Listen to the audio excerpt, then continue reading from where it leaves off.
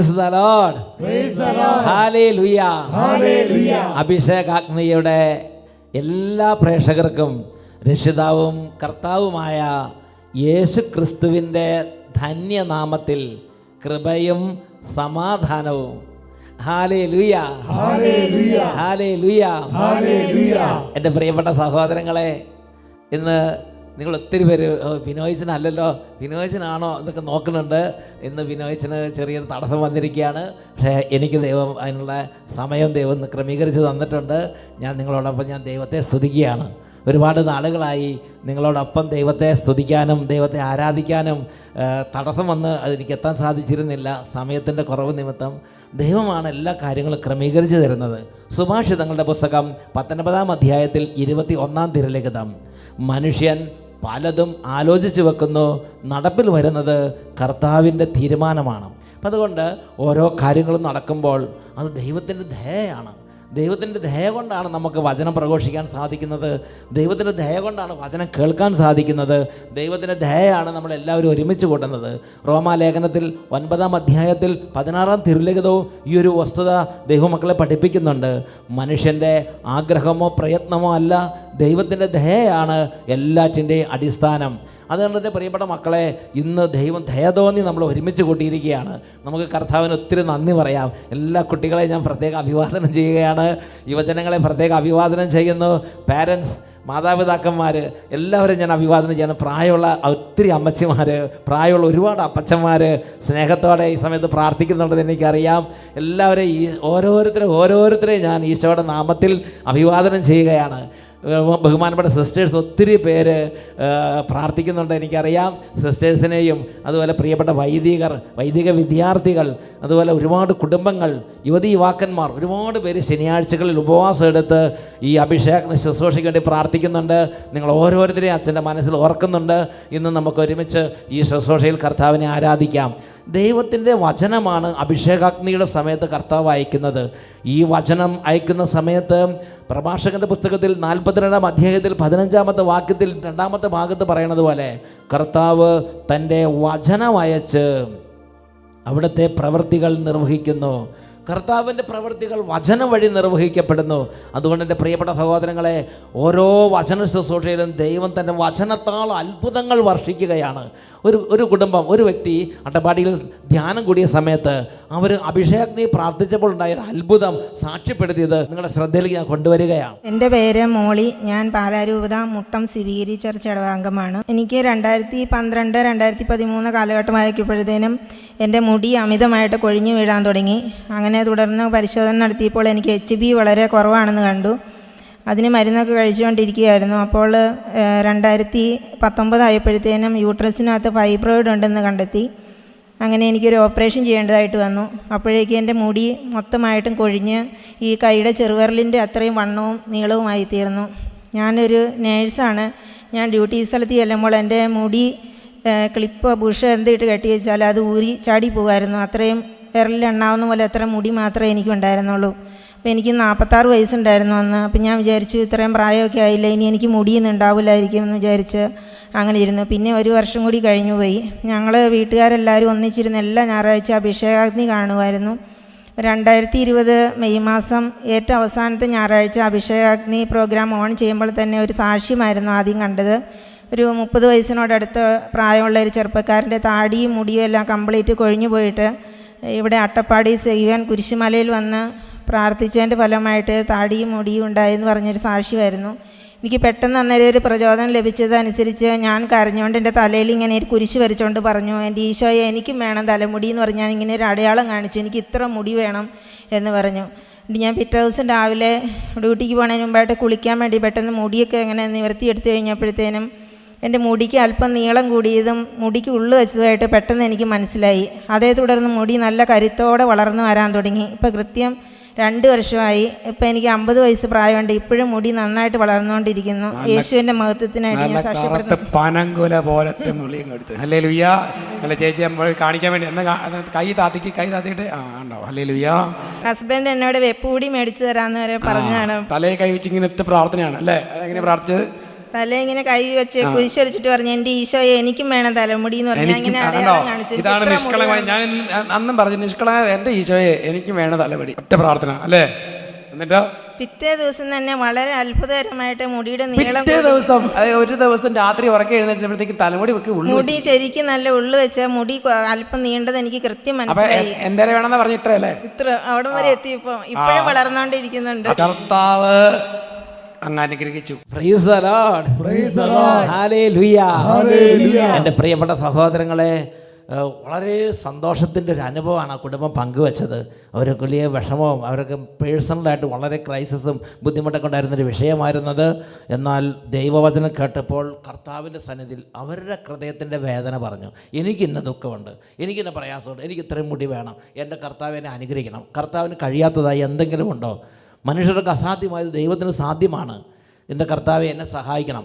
ഇന്ന് ഈ ശുശ്രൂഷ കൂടുമ്പം ഒരുപാട് വിഷമിച്ചിരിക്കുന്നവരുണ്ട്, ചികിത്സിച്ചിട്ട് സൗഖ്യം കിട്ടാത്തവരുണ്ട്, പല കാര്യങ്ങളും ഹെൽപ്ലെസ്സായി നിൽക്കുന്നവരുണ്ട്, സാമ്പത്തിക ഞെരുക്കത്തിൽ വലിയ ക്രൈസിസ് ഇരിക്കുന്നവരുണ്ട്. എന്താണ് യേശയ്യായുടെ പുസ്തകത്തിൽ 35-ാം അധ്യായം 4 തൊട്ട് 7 വരെ വാക്യങ്ങൾ പറയുന്നത്? ദൈവമായ കർത്താവിൻ്റെ വചനം പ്രഘോഷിക്കപ്പെടുന്ന സ്ഥലത്ത് ദൈവമായ കർത്താവിൻ്റെ അത്ഭുതകരമായ സാന്നിധ്യം ഉണ്ടാകുന്നു.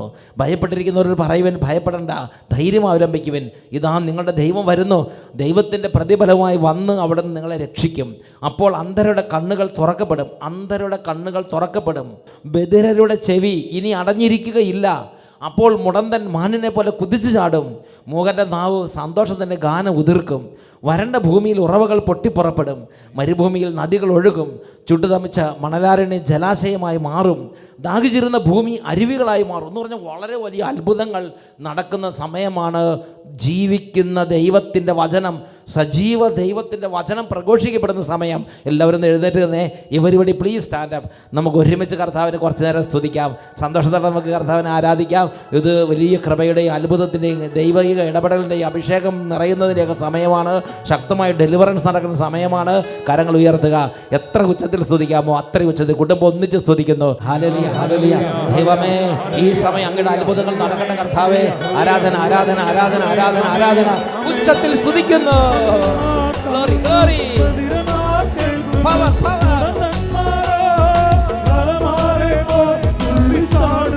കൈയടിച്ച് തുള്ളിച്ചാടി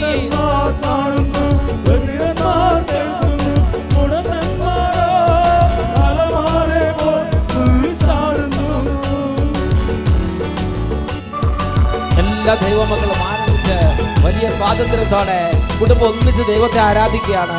കുടുംബം ദൈവത്തെ ആരാധിക്കുന്ന ഒരു കേന്ദ്രമായി മാറട്ടെ. ദൈവമേ, ഈ സമയം ഇറങ്ങി വരണമേ. ഓരോ രോഗികളിലും, ഓരോ കുടുംബങ്ങളിലും, ഓരോ മക്കളിലും, കണ്ണുനീരിൻ്റെ വേദനയിൽ കടന്നു പോകുന്ന മക്കളിൽ ഇപ്പോൾ അത്ഭുതങ്ങൾ വർഷിക്കണമേ. ഹല്ലേലൂയ, ഹല്ലേലൂയ. ആരാധന, ആരാധന.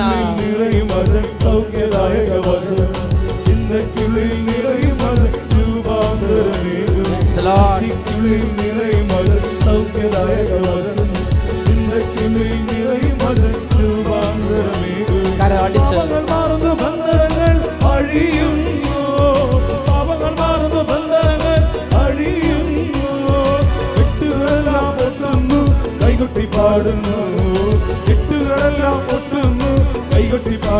സന്തോഷിച്ച് കരങ്ങൾ ഉയർത്തി കൈയടിച്ച്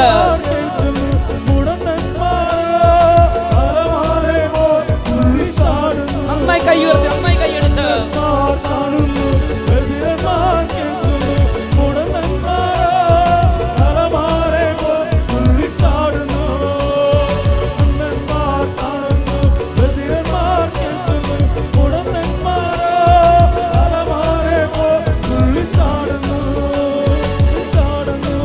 ഹല്ലേലൂയ.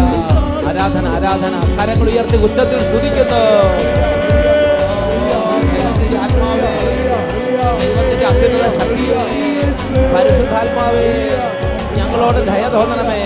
ക്ഷീണിതർ, ദുഃഖിതർ, പാപബന്ധനങ്ങൾ ഇരിക്കുന്നവർ, തഴക്കദോഷത്തിൽ ബന്ധിക്കപ്പെട്ട് കിടക്കുന്നവർ, ഓരോ തരത്തിൽ അന്ധകാര പീഡയിരിക്കുന്നവർ, നിരാശയിൽപ്പെട്ടിരിക്കുന്നവർ, ആത്മഹത്യാ ചിന്തയാൽ ഭാരപ്പെടുന്നവർ, ജീവിതത്തിൽ എല്ലാം നഷ്ടപ്പെട്ട് സങ്കടത്തിയിരിക്കുന്നവർ, വിഷാദത്തിൽ നിറഞ്ഞിരിക്കുന്നവർ, രോഗികളായിരിക്കുന്നവർ, പഠിക്കാൻ പറ്റാത്തവർ, മുന്നോട്ട് പോകാൻ നിവൃത്തിയില്ലാത്തവർ, സാമ്പത്തികമായി തകർന്നവർ, എല്ലാ കുടുംബങ്ങളുടെ മേലും പിതാവെ കരം നീട്ടണമേ.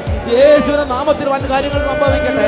ആരാധന ആരാധന ആരാധന ആരാധന ആരാധന ആരാധന ആരാധന ആരാധന ആരാധന ആരാധന ആരാധന. ഹല്ലേലൂയ ഹല്ലേലൂയ ഹല്ലേലൂയ ഹല്ലേലൂയ. ആരാധന ആരാധന ആരാധന ആരാധന. ഹല്ലേലൂയ ഹല്ലേലൂയ. Praise the lord. Praise the lord. ഹല്ലേലൂയ ഹല്ലേലൂയ. എല്ലാവരും ഇരിക്കുക. എൻ്റെ പ്രിയപ്പെട്ട സഹോദരങ്ങളെ, ഇന്ന് നമ്മൾ ചിന്തിക്കുന്ന വിഷയമാണ് വിശുദ്ധ ലൂക്കായുടെ സുവിശേഷം 6-ാം അധ്യായം 12-13 തിരുലിഖിതങ്ങൾ. വിശുദ്ധ ലൂക്ക, Saint Luke chapter 6 verses 12 and 13. ആ ദിവസങ്ങളിൽ അവൻ പ്രാർത്ഥിക്കാനായി ഒരു മലയിലേക്ക് പോയി. അവിടെ ദൈവത്തോട് പ്രാർത്ഥിച്ചുകൊണ്ട് രാത്രി മുഴുവൻ ചെലവഴിച്ചു. അവിടെ അവൻ ദൈവത്തോട് പ്രാർത്ഥിച്ചുകൊണ്ട് രാത്രി മുഴുവൻ ചെലവഴിച്ചു. ഇതാണ് ഇന്ന് നമ്മൾ ചിന്തിക്കാൻ പോകുന്നത്. അവിടെ അവൻ ദൈവത്തോട് പ്രാർത്ഥിച്ചുകൊണ്ട് രാത്രി മുഴുവൻ ചെലവഴിച്ചു. എൻ്റെ പ്രിയപ്പെട്ട സഹോദരങ്ങളെ, യേശു ദൈവപുത്രനാണ്. യേശു പറഞ്ഞു, എന്നെ കാണുന്നവൻ പിതാവിനെ കാണുന്നു, ഞാനും പിതാവ് ഒന്നാണ്. ഈശോയുടെ മാമോദീസ വേളയിൽ പരിശുദ്ധാത്മാവ് ഇറങ്ങി വന്നു. പരിശുദ്ധാത്മാവിനാൽ നിറഞ്ഞവനായവൻ മരുഭൂമിയിലേക്ക് പോയി എന്ന് വചനം രേഖപ്പെടുത്തുന്നു. യേശുവിനുള്ളടത്ത് പരിശുദ്ധാത്മാവ് നിറഞ്ഞു നിൽക്കുകയാണ്. യേശു ജനിച്ചത് തന്നെ പരിശുദ്ധാത്മാവിൻ്റെ നിറവിലാണ്. അപ്പോൾ പിതാവും പരിശുദ്ധാത്മാവും എപ്പോഴും യേശുവിൻ്റെ കൂടെയുണ്ട്. ഈശോ വിശുദ്ധ യോഹന്നാന്റെ സുവിശേഷത്തിൽ 8-ാം അധ്യായത്തിൽ 29-ാമത്തെ വാക്യത്തിൽ പറയുകയാണ്, അവിടുന്ന് എന്നെ തനിയെ വിട്ടിരിക്കുകയല്ല, എപ്പോഴും എന്നെ അയച്ചവൻ എന്നോട് കൂടെയുണ്ട്. ഇത് ഈശോയുടെ ഒരു അനുഭവമാണ്.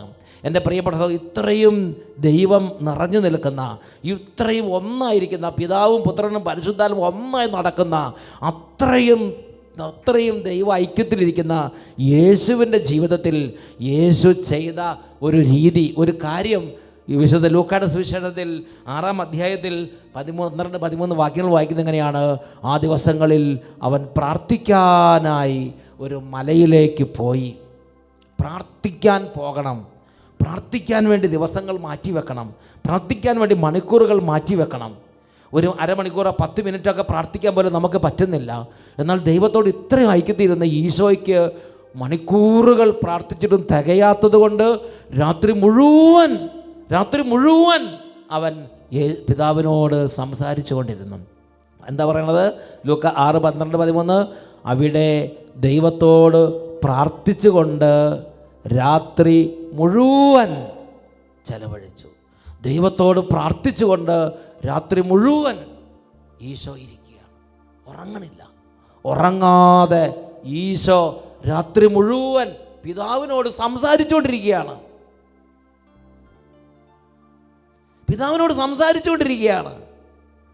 നമുക്കൊന്നും സംസാരിക്കാനില്ല. നമുക്കൊരു അരമണിക്കൂർ പോലും മാറ്റിവെക്കാൻ പറ്റുന്നില്ല. എൻ്റെ പ്രിയപ്പെട്ട സഹോദരങ്ങൾ, ഈശോ നമ്മളെ കുറ്റപ്പെടുത്തുന്നില്ല. പക്ഷെ നമ്മൾ ചിന്തിക്കണം, ഈശോ മണിക്കൂറുകൾ പ്രാർത്ഥിച്ചിട്ട് പോരാ, രാത്രി മുഴുവൻ ഉറങ്ങാതിരുന്ന് പ്രാർത്ഥിക്കുകയാണ്.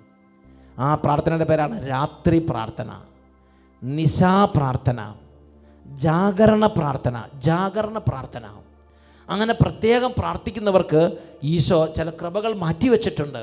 അത് ഈശോ തന്നെ പറയുന്നത്. ഈശോ ആവശ്യപ്പെടുന്നുണ്ട്, നിങ്ങൾ രാത്രിയിൽ പ്രാർത്ഥിക്കാൻ വേണ്ടി വരണം. ഇതൊരു പുസ്തകം ഞാൻ നിങ്ങളെ പരിചയപ്പെടുത്താം. ഈ പുസ്തകത്തിൻ്റെ പേരാണ് ഇൻ സിനു ജേസു. ഓക്കെ, ഈ പുസ്തകം നിങ്ങൾ കണ്ടിട്ടുണ്ട്. ഒത്തിരി വൈദികർക്ക് ഇത് കിട്ടിയിട്ടുണ്ട്, ഒത്തിരി സിസ്റ്റേഴ്സ് ഇത് വായിക്കുന്നുണ്ട്. നിങ്ങൾക്കും ഇത് കിട്ടുന്നെങ്കിൽ എവിടെയെങ്കിലും കിട്ടുകയാണെങ്കിൽ ഒരു കോപ്പി വാങ്ങി വായിക്കണം. പൈസ കൊടുത്ത് വാങ്ങിച്ചില്ലെങ്കിൽ ആരെങ്കിലും കണ്ടാൽ ഒരു വാങ്ങി വായിച്ചിട്ട് തിരിച്ചു കൊടുക്കാം. അങ്ങനെയൊക്കെ നിങ്ങൾക്ക് വാങ്ങി വായിക്കാം. ഉള്ളവരടുത്തവർക്ക് വായിക്കാൻ കൊടുക്കണം. ഇതൊരു നല്ല പുസ്തകമാണ്. ഈ ആരാധനയ്ക്ക് മുമ്പിലിരുന്ന് പ്രാർത്ഥിക്കുന്നതിനെക്കുറിച്ചാണ്. ഈ പുസ്തകത്തിൽ ഇതാ ഒരു കാര്യം രേഖപ്പെടുത്തി, രാത്രിയിൽ പ്രാർത്ഥിക്കുന്നവർക്ക് പ്രത്യേക കൃപ. എന്താ പറയണത്? ഈശോ പറയുകയാണ്, രാത്രിയിൽ എൻ്റെ ദിവ്യകാരുണ്യ മുഖത്തിന് മുന്നിൽ ഉണർന്നിരിക്കുന്നവർക്കായി പ്രത്യേക കൃപകൾ മാറ്റിവെക്കപ്പെട്ടിട്ടുണ്ട്. പകൽ പ്രാർത്ഥിക്കുമ്പോൾ കിട്ടാത്ത കൃപകൾ, രാത്രിയുടെ യാമങ്ങളിൽ പിതാവിൻ്റെ സന്നിധി ഇരിക്കുമ്പോൾ, രാത്രിയുടെ യാമങ്ങളിൽ ദിവ്യകാരുണ്യ ആരാധന മുമ്പിലിരിക്കുമ്പോൾ, രാത്രിയുടെ യാമങ്ങളിൽ മുറിയിലിരുന്ന് കുരിശ് രൂപത്തിന് മുമ്പിലിരുന്ന് യേശുവേ യേശുവേ എന്ന് വിളിച്ച് യേശുവിനെ ആരാധിച്ചുകൊണ്ടിരിക്കുമ്പോൾ, ദൈവമക്കളെ, രാത്രിയിൽ പ്രാർത്ഥിക്കുന്നവർക്കായി പ്രത്യേക കൃപകൾ മാറ്റിവെക്കപ്പെട്ടിട്ടുണ്ട്. ദൈവപുത്രനെ യേശുവിനത് അറിയാമായിരുന്നു. യേശു രാത്രി മുഴുവൻ പ്രാർത്ഥനയിൽ പല തവണ ചെലവഴിച്ചിട്ടുണ്ട്. രാത്രിയിൽ പ്രാർത്ഥിക്കുന്നവർ പിതാവിനോടുള്ള എൻ്റെ നിശാജാഗരണത്തെ അനുകരിക്കുന്നു. രാത്രിയുടെ നിശബ്ദതയിൽ എൻ്റെ പിതാവിനോട് സംസാരിച്ചുകൊണ്ട് ഉറങ്ങുന്ന ലോകത്തിൻ്റെ ആകുലതകളും സൃഷ്ടികളുടെ നെടുവീർപ്പുകളും എൻ്റെ പ്രാർത്ഥനയിൽ ഏറ്റെടുത്തുകൊണ്ട് എത്രയോ വട്ടം പിതൃസന്നിധിയിൽ ഉണർന്നിരുന്നിട്ടുണ്ട്. ഈശോ പറയുകയാണ്, ഞാൻ എത്രയോ വട്ടം എൻ്റെ പിതാവിൻ്റെ സന്നിധിയിൽ രാത്രി യാമങ്ങളിൽ സൃഷ്ടികളുടെ സർവ്വ നെടുവീർപ്പുകൾ സമർപ്പിച്ച് ലോകം മുഴുവനും വേണ്ടി ഞാൻ പ്രാർത്ഥിച്ചിട്ടുണ്ട്. ആത്മാക്കൾക്ക് മറ്റവസരങ്ങളിൽ ഞാൻ നൽകാത്ത ഒരു വ്യക്തതയും സമാധാനവും രാത്രി പ്രാർത്ഥനയിൽ നീ കണ്ടെത്തും. പകൽ പ്രാർത്ഥിക്കുമ്പോൾ, മറ്റവസരങ്ങളിൽ പ്രാർത്ഥിക്കുമ്പോൾ കണ്ടെത്താൻ പറ്റാത്ത ചില കൃപകൾ എനിക്ക് കിട്ടും. എന്താ ഒന്നുകൂടെ വായിച്ചു നോക്കിയേ, എന്താ പറഞ്ഞിരിക്കുന്നത്? മറ്റവസരങ്ങളിൽ ആത്മാക്കൾക്ക് ഞാൻ നൽകാത്ത ഒരു വ്യക്തതയും സമാധാനവും രാത്രി പ്രാർത്ഥനയിൽ നീ കണ്ടെത്തും. അടുത്തത്, ഇത് കണ്ടെത്തിയവർ രാത്രികളിൽ എൻ്റെ പക്കലേക്ക് മടങ്ങി വന്ന് ദിവ്യകാരുണ്യ ഹൃദയത്തോട് ചേർന്നിരിക്കാൻ ശ്രമിക്കുന്നു. എൻ്റെ ദിവ്യകാരുണ്യ മുഖത്തിൻ്റെ പ്രകാശം അവരെ പ്രശോഭിപ്പിക്കുന്നു. രാത്രിയാകെ അന്ധകാരമാണെങ്കിലും ആന്തരികമായി ദൈവകൃപ അവരെ പ്രകാശിപ്പിക്കും. വലിയൊരു ദൈവത്തിൻ്റെ ഇടപെടൽ കർത്താവ് അവർക്ക് കൊടുക്കും എന്ന് ഈ ഒരു പുസ്തകത്തിൽ ഈശോ പ്രത്യക്ഷപ്പെട്ട് ഈശോ ചില വെളിപ്പെടുത്തലുകൾ കൊടുത്ത ആ ഒരു വൈദികന് അത് വെളിപ്പെടുത്തിയത് പുസ്തകമായിട്ട് ലഭിച്ചിരിക്കുന്നതാണ്. ഇൻസിനു ജേസു എന്നൊരു പുസ്തകം. എൻ്റെ പ്രിയപ്പെട്ട സഹോദരങ്ങളെ, അതിനായിട്ട് ഈശോ വ്യക്തമായി വെളിപ്പെടുത്തുകയാണ്, രാത്രിയുടെ യാമങ്ങളിൽ പകലിൻ്റെ അധ്വാനം എല്ലാം കഴിഞ്ഞ് മുറിയുടെ വേഗാന്തതയിൽ മറ്റെല്ലാവരും ഉറങ്ങുമ്പോൾ, രാത്രി എല്ലാ മനുഷ്യരും കിടന്നുറങ്ങുമ്പോൾ യാമങ്ങളിൽ എഴുന്നേറ്റിരുന്ന് ഈശോയോട് പ്രാർത്ഥിച്ചുകൊണ്ടിരിക്കുന്നത് സ്വർഗം ഒരുപാട് വിലമതിക്കുന്നുണ്ട്. അവർക്ക് പ്രത്യേക കൃപകൾ കർത്താവ് കൊടുക്കുമെന്ന് വെളിപ്പെടുത്തിയിരിക്കുകയാണ്. എൻ്റെ പ്രിയപ്പെട്ട സഹോദരങ്ങളെ, ഞാനൊരു സംഭവം ഓർമ്മിക്കുക, ഇത് സത്യമാണിത്. ഞാൻ ഓർക്കുന്നത് ഷേർലി മെൻഡസ് നിങ്ങളോട് നേരത്തെ പറഞ്ഞിരുന്ന ഒരു അനുഭവം തന്നെയാണ്. ബാംഗ്ലൂരിൽ നിന്ന് വന്ന് ഇവിടെ ഒരു അനുഭവം പറഞ്ഞു. അവർക്ക് എപ്പോൾ പ്രശ്നം വന്നാലും അവരെന്ത് ചെയ്യും? രാത്രിയിൽ ഈശോയുടെ സന്നിധിയിലേക്ക് ചെല്ലും. എൻ്റെ ദൈവമേ, എൻ്റെ കുടുംബത്തിൽ പ്രശ്നമുണ്ട്, എൻ്റെ ദൈവമേ, എൻ്റെ ജീവിതത്തിൽ പ്രശ്നമുണ്ട്, എൻ്റെ ദൈവമേ, എൻ്റെ മക്കൾക്ക് പ്രശ്നമുണ്ട്. അത് രാത്രിയിൽ യാമങ്ങളിൽ പിതാവിൻ്റെ സന്നിധിയിലും യേശുവിൻ്റെ സന്നിധിയിലും പരിശുദ്ധ ത്രിത്വത്തിന് മുമ്പിലും ഈ മകളെ സമർപ്പിച്ച് പ്രാർത്ഥിക്കുന്നു. ആ അനുഭവം കൂടെ നമുക്കൊന്ന് ശ്രദ്ധിക്കാം. എൻ്റെ പേര് ഷേർലി മെൻഡസ്. ഞാൻ ബാംഗ്ലൂർ സെൻറ്റ് മേരീസ് ബസ്വാനഗർ ഇടവയിൽ നിന്ന് വരുന്നതാണ്. ബാംഗ്ലൂരിൽ നിന്നാണ് സഹോദരി എത്തിയിരിക്കുന്നത്. ഞാനൊരു 6 മാസമായിട്ട് ഡെയിലി അഭിഷേകാഗ്നി കാണും. ഞായറാഴ്ച ഞങ്ങൾ കുടുംബസമേതം അഭിഷേകാഗ്നി കാണും യൂട്യൂബ് ചാനലിൽ. കഴിഞ്ഞ ഒരു 3 മാസത്തിന് മുമ്പ് ഞങ്ങൾക്ക് ഭയങ്കര സങ്കടമായ ഒരു കാര്യം ഞങ്ങളുടെ കുടുംബത്തിലുണ്ടായി. എൻ്റെ മോളുടെ കല്യാണം എല്ലാം നിശ്ചയിച്ചിരിക്കുന്നതാണ്. അപ്പോൾ പെട്ടെന്ന് അവൾക്ക് എപ്പോഴും ഗ്യാസ്ട്രിക്കിൻ്റെ ഒരു അസുഖം ഉണ്ടാവുമായിരുന്നു. അപ്പോൾ ഞാൻ വേഗം ഡോക്ടറെ കാണിച്ച് ഡോക്ടർ പറഞ്ഞു ഒരു സ്കാൻ എടുക്കാൻ പറഞ്ഞു. സ്കാൻ എടുത്തപ്പോൾ പറഞ്ഞു വേറെ കുഴപ്പങ്ങളൊന്നും കാണാനില്ല, പക്ഷേ ഓവറിയുടെ പുറത്തൊരു മുഴയുണ്ടെന്ന് പറഞ്ഞു. ഞങ്ങൾക്കൊന്നും ചെയ്യാൻ പറ്റത്തില്ല, അതൊരു ഗൈനക്കോളജിസ്റ്റിനെ കാണിക്കാൻ പറഞ്ഞു. അപ്പോൾ കുറേ ബ്ലഡ് ടെസ്റ്റൊക്കെ എഴുതി തന്നു. ബ്ലഡ് ടെസ്റ്റിന് പൈസ അടയ്ക്കാൻ ഞാൻ ലാബിൽ ചെന്നപ്പോൾ അത് ഭയങ്കര ഒരു എമൗണ്ട് ആയിരുന്നു. അപ്പോൾ ഞാൻ വേഗം ഗൂഗിളിൽ ചെയ്ത് നോക്കിയത് എന്തിനു വേണ്ടിയാണെന്ന് നോക്കിയപ്പോഴത്തേക്കും ഓവറിയൻ ക്യാൻസറിന് വേണ്ടിയുള്ള ഒരു ടെസ്റ്റായിരുന്നു. അപ്പോൾ എനിക്ക് ഭയങ്കര വിഷമമായിപ്പോയി. എൻ്റെ ദൈവമേ, എൻ്റെ മോള് ജീവിതം തുടങ്ങാൻ പോകുന്നേ ഉള്ളൂ, അപ്പോഴേക്കും ഇങ്ങനെ ഒരു കാര്യം വന്നല്ലോ. ഈശോയോട് ഞാൻ പ്രാർത്ഥിച്ചുകൊണ്ടിരുന്നു. അത് കഴിഞ്ഞിട്ട് ഗൈനക്കോളജിസ്റ്റിൻ്റെ അടുത്ത് ചെന്നപ്പോൾ ഗൈനക്കോളജിസ്റ്റ് പറഞ്ഞു ഒന്നും ചെയ്യാം, നമുക്കിപ്പോൾ ഇതിപ്പോൾ പേടിക്കാനൊന്നുമില്ല, ഒരു ഓപ്പറേഷൻ ചെയ്യാനേ ഉള്ളൂ എന്ന് പറഞ്ഞു. പക്ഷേ ഞാൻ എൻ്റെ ഈശോയെ ഞാൻ കൈവിട്ടില്ല. രാത്രി മുഴുവൻ എനിക്ക് ഭയങ്കര സങ്കടമുള്ളപ്പോൾ ഞാനൊരു പ്രാർത്ഥന ചെയ്യാറുണ്ട്. രാത്രി മുഴുവൻ ഇരുന്ന് പ്രാർത്ഥിക്കും. ഒരു 9:30 ആകുമ്പോൾ തുടങ്ങിയാൽ കാലത്ത് 6 മണി വരെയും പ്രാർത്ഥിക്കും. അങ്ങനെ കണ്ണടയ്ക്കാണ്ട് ഞാൻ ഈശോയെ വിളിച്ച് പ്രാർത്ഥിക്കും. ആ പ്രാർത്ഥനയുടെ സമയത്ത് എപ്പോഴെങ്കിലും ഒരു സമയത്ത് ഈശോ നമ്മളെ വന്ന് തൊടുന്നതായിട്ട് നമുക്ക് അറിയാവുന്ന ഒരു സംഭവമാണ്. ഒരു കാറ്റ് വീശുന്നത്, അത് ഈശോ തന്നെ വന്നതെന്ന് എനിക്കറിയാം. അന്ന് രാത്രി ഫുള്ളും ഞാൻ പ്രാർത്ഥിച്ചു. പിറ്റേ ദിവസം കൊച്ചിന് സ്കാനായിരുന്നു. സ്കാനിന് പോയി കഴിഞ്ഞപ്പോഴത്തേക്കും ആദ്യത്തെ ഒരു സ്കാൻ ചെയ്തു. ഞാൻ പുറത്തിരുന്ന് എൻ്റെ ചെവിയിൽ ഇയർഫോൺ വെച്ചിട്ട് അഭിഷേകാഗ്നി കണ്ടുകൊണ്ടിരിക്കുമായിരുന്നു. മോള് തിരിച്ചു വന്നു. രണ്ടാമതും സ്കാൻ ചെയ്തു. അവർ മൂന്നാമതും സ്കാൻ ചെയ്തു. നാലാമത്തെ പ്രാവശ്യം സ്കാൻ ചെയ്ത് കഴിഞ്ഞപ്പോൾ ആ സ്കാൻ ചെയ്ത ഡോക്ടർ പറഞ്ഞു, ആ മുഴ ആദ്യത്തെ സ്കാനിലുണ്ട്, പക്ഷേ രണ്ടാമത്തെ ഈ ലാസ്റ്റത്തെ സ്കാനിലോ രണ്ടാമത്തെ മൂന്നാമത്തെ സ്കാനിലോ ആ മുഴ അവിടെ കാണാനില്ലെന്ന് പറഞ്ഞു. എനിക്ക് ഈശോ അത്ഭുതം ചെയ്തു. അത് ആദ്യത്തെ സ്കാനിലെ മുഴ ഉണ്ടായിരുന്നു. രണ്ടാമത്തെ മൂന്നാമത്തെ നാലാമത്തെ സ്കാനിങ് നോക്കിയപ്പോൾ ആ മുഴ ഇല്ല. എനിക്ക് ഈശോ അപ്പച്ചനോട് എത്ര നന്ദി പറഞ്ഞാലും എനിക്ക് മതിയാവില്ല. ഒരു കുഴപ്പമില്ല, ഇപ്പൊ ഒരു കുഴപ്പമില്ല, ഒരു അവസ്ഥയില്ലാതെ പരിപൂർണമായ. അപ്പോൾ നോക്കി വചനം കേട്ട് ഈശോയുടെ ഇടപെടലിന് വേണ്ടി ഹൃദയം നുറുങ്ങി പ്രാർത്ഥിച്ച്. അതാണ് വചനം പറയണത്, ഹൃദയം നുറുങ്ങിയവർക്ക് കർത്താവ് സമീപസ്ഥനാണ്, മന ഉരുകിയവരെ അവിടെ നിന്ന്, മന ഉരുകിയല്ലേ പ്രാർത്ഥിച്ചേ, മന ഉരുകിയവരെ അവിടെ നിന്ന് രക്ഷിക്കുന്നു. നമ്മളിങ്ങനെ കാറ്റും കൊണ്ട് അരകളും വെള്ളരിക്കണം അങ്ങനെ നിന്ന് ഇരുന്നാൽ അങ്ങനെ കുറേ കാലം പ്രാർത്ഥിക്കേണ്ടി വരും. പക്ഷേ ഈ സഹോദരി ഒറ്റ ദിവസം മന ഉരുകി പ്രാർത്ഥിച്ചു, ഹൃദയം നുറുങ്ങി പ്രാർത്ഥിച്ചു. പ്രത്യക്ഷത്തിൽ റിസൾട്ട് ഉണ്ടായി. ഡോക്ടർ സ്കാൻ ചെയ്തപ്പോൾ ആദ്യത്തെ സ്കാനിങ്ങിൽ ആ ഓവറിലെ മുഴയുണ്ട്, രണ്ടാമത്തെ മൂന്നാമത്തെ നാലാമത്തെ സ്കാനിങ്ങിൽ മുഴയില്ല. ഒരു ചികിത്സയും വേണ്ടി വന്നില്ല, അല്ലേ? ഒരു ചികിത്സയില്ല, ഒരു കുഴപ്പമില്ല. പ്രൈസ് ദി ലോർഡ്, ഹല്ലേലൂയ. എൻ്റെ പ്രിയപ്പെട്ട സഹോദരങ്ങളെ, ഇത് ആ സഹോദരി ഒരു പള്ളിയിൽ പോയി പ്രാർത്ഥിച്ചു എന്നല്ല പറഞ്ഞത്. ആ സഹോദരിക്ക് ജീവിതത്തിൽ ക്രൈസിസ് വരുമ്പോൾ, ഞെരുക്കം വരുമ്പോൾ, വലിയ തരത്തിലുള്ള ബുദ്ധിമുട്ടും പ്രയാസങ്ങളുണ്ടാകുമ്പോൾ ആ സഹോദരി എന്തു ചെയ്യും? ആ സഹോദരി വീട്ടിൽ രാത്രിയിൽ എല്ലാവരും ഉറങ്ങുമ്പോൾ രാത്രി മുഴുവൻ ഒരു 9:30 തൊട്ട് നേരെ വെളുക്കുന്നത് വരെ ഒരുപോലെ കണ്ണടയ്ക്കാതെ തീഷ്ണതയോടെ കർത്താവിനെ വിളിച്ചപേക്ഷിക്കുകയാണ്. അതുകൊണ്ട് പള്ളിയിൽ പോയില്ലെങ്കിൽ നമ്മുടെ വീട്ടിൽ ഇരുന്ന് നമുക്ക് ജാഗ്രത പ്രാർത്ഥന ചെയ്യാം. ചിലപ്പോൾ ഒരാൾ ഒറ്റയ്ക്കുണ്ടാവുള്ളൂ, ഒറ്റയ്ക്ക് ചെയ്താൽ മതി, ആ കുടുംബത്തിൻ്റെ ചരിത്രം മാറും. നമ്മുടെ പ്രശ്നങ്ങളിൽ ദൈവം ഇടപെടുന്ന അത്ഭുതങ്ങൾ കാണാൻ പറ്റും. ജീവിക്കുന്ന ദൈവത്തിൻ്റെ അനുഭവങ്ങൾ നമ്മൾ നിറയും. ജീവിതത്തിന് മനസ്സിന് ബലമുണ്ടാവും. പ്രതികൂലത നേരിടാൻ ദൈവിക ശക്തി വന്ന് നിറയും. എൻ്റെ പ്രിയപ്പെട്ട സഹോദരങ്ങളെ, നിങ്ങളാരും ദുർബലരാകരുത്. പ്രാർത്ഥനയിൽ ബലം കണ്ടെത്തണം. ഈ സഹോദരി ഒറ്റയ്ക്ക് ദൈവത്തെ പ്രാർത്ഥിക്കുകയാണ്. ഒറ്റയ്ക്ക് ധ്യാനകേന്ദ്രത്തിൽ പോകും, പള്ളിയിൽ പോകും, ഇടവകയിൽ പോകും, കുർബാനയ്ക്കും എല്ലാം ചെയ്യും. പക്ഷേ പ്രാർത്ഥനയിൽ ഒറ്റയ്ക്ക് വളരാൻ ദൈവത്തിന് കൃപ പ്രാപിച്ച മകളാണത്. ഇങ്ങനെ ഓരോരുത്തർക്കും പറ്റും. ഇന്ന് നമ്മൾ ജീവിക്കുന്ന ഈ കാലഘട്ടത്തിൽ ഈ മകൾ പ്രാർത്ഥിച്ചതുപോലെ, ഈ സഹോദരി പ്രാർത്ഥിച്ചതുപോലെ അനേകായിരക്കണക്കിന് ആളുകൾ പ്രാർത്ഥിക്കുന്ന ഒരു കാലഘട്ടത്തിലാണ് നമ്മൾ ജീവിച്ചുകൊണ്ടിരിക്കുന്നത്. അതുകൊണ്ട് ഇന്നിത് കേട്ടുകൊണ്ടിരിക്കുമ്പോൾ തന്നെ ഈ കൃപ കർത്താവ് നമുക്ക് എല്ലാവർക്കും തരാൻ ഞാനും ദൈവത്തോട് അപേക്ഷിക്കുകയാണ്. എൻ്റെ പ്രിയപ്പെട്ട സഹോദരങ്ങളെ, ഇത് തന്നെ ദൈവത്തിൻ്റെ വചനം നമ്മളോട് തന്നെ ആവശ്യപ്പെട്ടിട്ടുണ്ട്.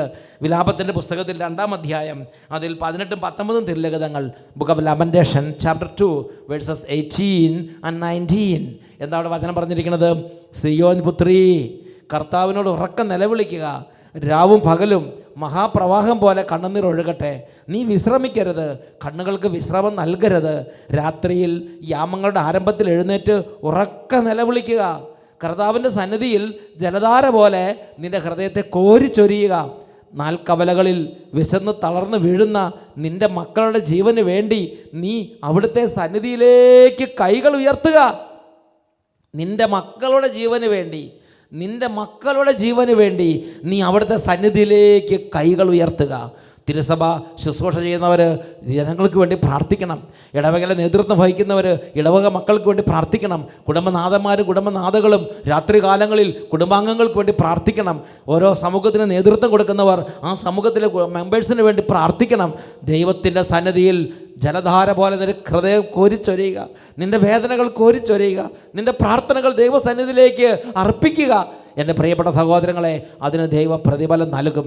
രാത്രികാല പ്രാർത്ഥനയ്ക്ക് ദൈവം പ്രത്യേക കൃപകൾ മാറ്റി വെച്ചിട്ടുണ്ട്. യേശു ഈ മാർഗം അവലംബിച്ചിരുന്നു. നമ്മളോടും ഈ മാർഗം അവലംബിക്കാൻ ദൈവവചനം ആവശ്യപ്പെടുകയാണ്. യേശയ്യാ പ്രവചനത്തിലും ഇത് തന്നെ നമ്മൾ കാണുന്നുണ്ട്. യേശയ്യായുടെ പുസ്തകത്തിൽ 62-ാം അധ്യായം 6-7 തിരുലിഖിതങ്ങൾ, book of Isaiah chapter 62 verses 6 and 7. അവിടെ നമ്മൾ വായിക്കുന്നത് എങ്ങനെയാണ്? ജെറുസലേമേ, നിൻ്റെ മതിലുകളിൽ ഞാൻ കാവൽക്കാരെ നിർത്തിയിരിക്കുന്നു. അവർ ഒരിക്കലും രാത്രിയോ പകലോ നിശബ്ദരായിരിക്കുകയില്ല. അവളുടെ ഓർമ്മ കർത്താവിൽ ഉണർത്തുന്നവരെ, അവളുടെ ഓർമ്മ എന്ന് പറഞ്ഞാൽ കർത്താവിൻ്റെ ജനത്തെക്കുറിച്ചുള്ള ഓർമ്മ, കർത്താവിൽ ഉണർത്തുന്നവരെ, മധ്യസ്ഥം പ്രാർത്ഥിക്കുന്നവരെ, കുടുംബനാഥന്മാരെ, കുടുംബനാഥകളെ, അവളുടെ ഓർമ്മ കർത്താവിൽ ഉണർത്തുന്നവരെ, നിങ്ങൾ വിശ്രമിക്കരുത്. ജെറുസലേമിനെ സ്ഥാപിക്കുകയും അവളെ ഭൂമിയിൽ പ്രശംസാപാത്രമാക്കുകയും ചെയ്യുന്നത് വരെ അവിടത്തേക്ക് നിങ്ങൾ വിശ്രമം നൽകുകയും അരുത്. അവിടത്തേക്ക് നിങ്ങൾ വിശ്രമം നൽകരുത്. രാത്രിയും പകലും നിങ്ങൾ അവിരാമം പ്രാർത്ഥിക്കണം. ദൈവത്തിൻ്റെ ജനത്തിന് വേണ്ടി പ്രാർത്ഥിക്കണം. കുടുംബ അംഗങ്ങൾക്ക് വേണ്ടി പ്രാർത്ഥിക്കണം. കുടുംബത്തിൽ രോഗികളായിരിക്കുന്നവർക്ക് വേണ്ടി പ്രാർത്ഥിക്കണം. കുടുംബത്തിൽ പഠിക്കാൻ കഴിയാത്ത മക്കൾക്ക് വേണ്ടി പ്രാർത്ഥിക്കണം. ഞെരുക്കത്തിൽ ഇരിക്കുന്നവർക്ക് വേണ്ടി പ്രാർത്ഥിക്കണം. പാപത്തിൽ വീണവർക്ക് വേണ്ടി പ്രാർത്ഥിക്കണം. മദ്യപാനത്തിലേക്ക് കൂപ്പുകുത്തിയവർക്ക് വേണ്ടി പ്രാർത്ഥിക്കണം. സാമ്പത്തികമായി തകർന്നവർക്ക് വേണ്ടി പ്രാർത്ഥിക്കണം. ജോലി ഇല്ലാത്തവർക്ക് വേണ്ടി പ്രാർത്ഥിക്കണം. വിശ്വാസം നഷ്ടപ്പെട്ടവർക്ക് വേണ്ടി പ്രാർത്ഥിക്കണം. രാത്രികാലങ്ങളിൽ പിതാവിൻ്റെ സന്നിധിയിൽ കരഞ്ഞ് പ്രാർത്ഥിക്കാൻ ദൈവത്തിൻ്റെ ജനത്തിൻ്റെ നേതൃത്വ നിരയെ കർത്താവ് വിളിക്കുകയാണ്. ഉണർവുള്ളവരെ കർത്താവ് വിളിക്കുകയാണ്. നിങ്ങൾ ചിന്തിച്ച് നോക്കിയേ, ആ ഷേർലി മറ്റസ് സഹോദരി, ആ സഹോദരിയോട് വേറെ ആരും പറഞ്ഞില്ല. ഉള്ളിൻ്റെ ഉള്ളിൽ ദൈവത്തിൻ്റെ ആത്മാവ് വിളിച്ചതാണ്. നിൻ്റെ മകൾക്ക് വേണ്ടി നീ പ്രാർത്ഥിക്കണം, ദൈവസന്നിധി കരഞ്ഞ് പ്രാർത്ഥിക്കണം. ആ സഹോദരി വേറെ ആരെയും വേറെ ആരും ഭാരപ്പെടുത്താൻ നിന്നില്ല. ഒരു 10,000 പേരെ അകമ്പടിയോടെ പ്രാർത്ഥിക്കാമെന്ന് ചിന്തിച്ചില്ല. ഒരു 100 പേരെ വിളിച്ചുകൂട്ടി പ്രാർത്ഥിക്കാം അന്നൊന്നല്ല. ഒരാൾ ഒറ്റയ്ക്കുണ്ടെങ്കിൽ ഒരാൾ ഒറ്റയ്ക്ക് വന്നു, ഞാൻ ഒറ്റയ്ക്ക് പ്രാർത്ഥിച്ചാൽ മതി, എൻ്റെ ദൈവം കേൾക്കും, എൻ്റെ ദൈവം ഇടപെടും. നല്ല ധൈര്യത്തോടും ഉറച്ച ശരണത്തോടും കൂടെ ആ മകൾ പിതാവിൻ്റെ സന്നിധിയിലേക്ക് വന്നു. രാത്രി മുഴുവനും ഇരുന്നു, ഒരുപോലെ കണ്ണടയ്ക്കാതെ ദൈവത്തെ വിളിച്ചു. ചിലപ്പോൾ ക്ഷീണം ഉണ്ടാവും. ക്ഷീണം ഉണ്ടെങ്കിൽ പോലും അത് കർത്താവ് അംഗീകരിക്കും. കർത്താവിനത് കുഴപ്പമില്ല, നമ്മൾ ഇരിക്കണം, പരിശ്രമിക്കണം. അതാണ് കർത്താവ് ആഗ്രഹിക്കുന്നത്. വിശുദ്ധ ലൂക്കായുടെ സുവിശേഷത്തിൽ 18-ാം അധ്യായത്തിൽ 7-ാമത്തെ തിരുലിഖിതത്തിൽ ഈശോ മിശിഹ തന്നെ ഈ കാര്യം ദൈവമക്കളെ പഠിപ്പിക്കുന്നുണ്ട്. Saint Luke chapter 18 verse 7. അവിടെ ഇങ്ങനെയാണ് പഠിപ്പിക്കുന്നത്: അങ്ങനെയെങ്കിൽ രാവും പകലും തന്നെ വിളിച്ച് കരയുന്ന തൻ്റെ തിരഞ്ഞെടുക്കപ്പെട്ടവർക്ക് ദൈവം നീതി നടത്തി കൊടുക്കുകയില്ലേ? ദൈവം നീതി നടത്തി കൊടുക്കുകയില്ലേ? അവിടുന്ന് അതിന് കാലവിളംബം വരുത്തുമോ? തുടർന്ന് ലൂക്കായുടെ സുവിശേഷം 18-ാമത്തെ വാക്യം, അവിടെ ഈശോ തന്നെ അതിന് മറുപടി കൊടുക്കുകയാണ്. ഞാൻ നിങ്ങളോട് പറയുന്നു, അവർക്ക് വേഗം നീതി നടത്തി കൊടുക്കുക തന്നെ ചെയ്യും എന്ന് ഞാൻ നിങ്ങളോട് പറയുന്നു. അവർക്ക് വേഗം നീതി നടത്തി കൊടുക്കും എന്ന് ഞാൻ നിങ്ങളോട് പറയുന്നു. എൻ്റെ പ്രിയപ്പെട്ട സഹോദരങ്ങളെ, ഇന്ന് കർത്താവ് ഓരോ മകനെയും മകളെ വിളിക്കുകയാണ്. നീ തളർന്നിരിക്കുകയാണോ? നിന്റെ കുടുംബം പ്രതിസന്ധികളിൽ കടന്നു പോകുന്ന സമയമാണോ? ദൈവമായ കർത്താവിൻ്റെ സന്നിധിയിൽ രാത്രി മുഴുവനും ഇരുന്ന് ഒരുപോലെ കണ്ണടയ്ക്കാതെ, ഒരുപക്ഷെ ക്ഷീണമുണ്ടെങ്കിൽ ഇച്ചിരി ഉറങ്ങിപ്പോയാലും അതിൽ നിങ്ങൾ ചപങ്കപ്പെടരുത്. പരിശ്രമിക്കുക. പ്രാർത്ഥിക്കാൻ മാറ്റിവെക്കുമോ രാത്രി കാലങ്ങൾ? ഇടയ്ക്കിടയ്ക്ക് രാത്രി കാലങ്ങളിൽ ഭവനത്തിൽ ഇരുന്ന് ദൈവത്തെ വിളിച്ചപേക്ഷിക്കുമോ കുടുംബത്തിന് വേണ്ടി? ദൈവത്തിൻ്റെ ഒരു അത്ഭുതം കാണാൻ ദൈവം നിങ്ങൾക്കിട വരുത്തുക തന്നെ ചെയ്യും. ഇത് ദൈവവചനത്തിൽ ഒട്ടനവധി പാസേജുകളിൽ ദൈവം വെളിപ്പെടുത്തിയുള്ള കാര്യമാണ്. ഈ സമയം പ്രിയപ്പെട്ട സഹോദരങ്ങളെ, പരിശുദ്ധ കുർബാന എഴുന്നള്ളിച്ച് വെച്ച് നമുക്ക് ആരാധനാ ശുശ്രൂഷയിലേക്ക് പ്രവേശിക്കാം.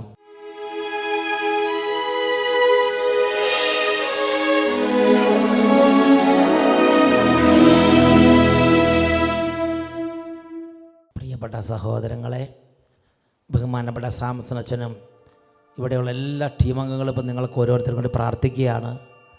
ബഹുമാനപ്പെട്ട ബിനോയ് അച്ഛനും ആത്മീയമായി കൂട്ടായ്മയിലുണ്ട്. ഇതിനുവേണ്ടി പ്രാർത്ഥിക്കുന്ന ബെനിറ്റ സിസ്റ്റർ, മറ്റെല്ലാ സിസ്റ്റേഴ്സ്, പ്രിയപ്പെട്ട സഹോദരങ്ങളെ, വലിയൊരു കൂട്ടായ്മയിൽ ഈ ആരാധന നമ്മൾ പങ്കുചേരുകയാണ്. ഇന്ന് ഈ സമയം ദൈവത്തോട് അപേക്ഷിക്കുകയാണ്. ദൈവമേ, രാത്രികാലങ്ങളിൽ കുടുംബത്തിന് വേണ്ടി ഉണർന്നിരുന്ന് പ്രാർത്ഥിക്കാൻ പരിശുദ്ധാത്മാവിനെ അയച്ച് ഉണർവിൻ്റെ കൃപ ഞങ്ങൾക്ക് തരണമേ. കർത്താവേ, സഭയ്ക്ക് വേണ്ടിയും സഭയുടെ ആവശ്യങ്ങൾക്ക് വേണ്ടി രാത്രികാലങ്ങളിൽ ഉണർന്നിരുന്ന് പ്രാർത്ഥിക്കാൻ ഉണർവിൻ്റെ കൃപ ഞങ്ങൾക്ക് തരണമേ. ദൈവമേ, രോഗികൾക്കും തകർന്നവർക്കും ആത്മാ നഷ്ടതയിരിക്കുന്നവർക്കും വേണ്ടി, ആത്മാവ് നിത്യജീവനെന്ന് വീണുപോയവർക്ക് വേണ്ടി പ്രാർത്ഥിക്കാൻ ഉണർവിൻ്റെ കൃപ ഞങ്ങൾക്ക് തരണമേ. എല്ലാ ദൈവമക്കളും മുട്ടുകുത്തി നിൽക്കുക. ഉറക്കെ സ്തുതിക്കുന്നു. ഹല്ലേലൂയ, ഹല്ലേലൂയ, ആരാധന, ആരാധന, ആരാധന, യേശുവേ, ആരാധന, ആരാധന, ആരാധന, ആരാധന, ആരാധന, ആരാധന. അന്ധകാരം പീഡയിരിക്കുന്നവർ, പാപത്തിന്റെ അനുബന്ധങ്ങളിരിക്കുന്നവർ, കടകദോഷങ്ങളിലേക്ക് വീണുപോയവർ, ആത്മനാശത്തിൽ നിബന്ധിച്ചവർ, ഉപസാരവും വിശ്വാസവും നഷ്ടപ്പെട്ടവര്, ദൈവിക കാര്യങ്ങളിൽ അകന്നു പോയവർ, വചനം വായിക്കാൻ പറ്റാത്തവര്, ഒട്ടും പ്രാർത്ഥിക്കാൻ പറ്റാത്തവര്, സകല മക്കളും പ്രാർത്ഥിക്കുക. ഈ സമയം ഈശോയുടെ നാമം വിളിക്കുകയാണ്. ഈശോയെ കൃപ തൂകണമേ, ഈശോയെ അഭിഷേകം ചൊരിയണമേ. 2 കരങ്ങൾ ഉയർത്തിപ്പിടിക്കുക. എത്ര ഉച്ചത്തിൽ യേശുവിനെ വിളിക്കാമോ അത്രയും ഉച്ചത്തിൽ ഒരുമിച്ച് ഉറക്കെ വിളിക്കുന്നു.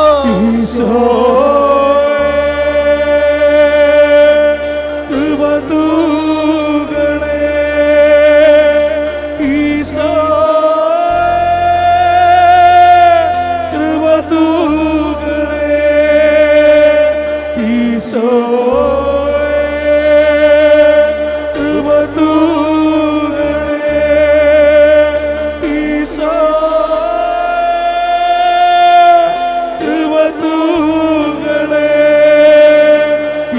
ഈശോ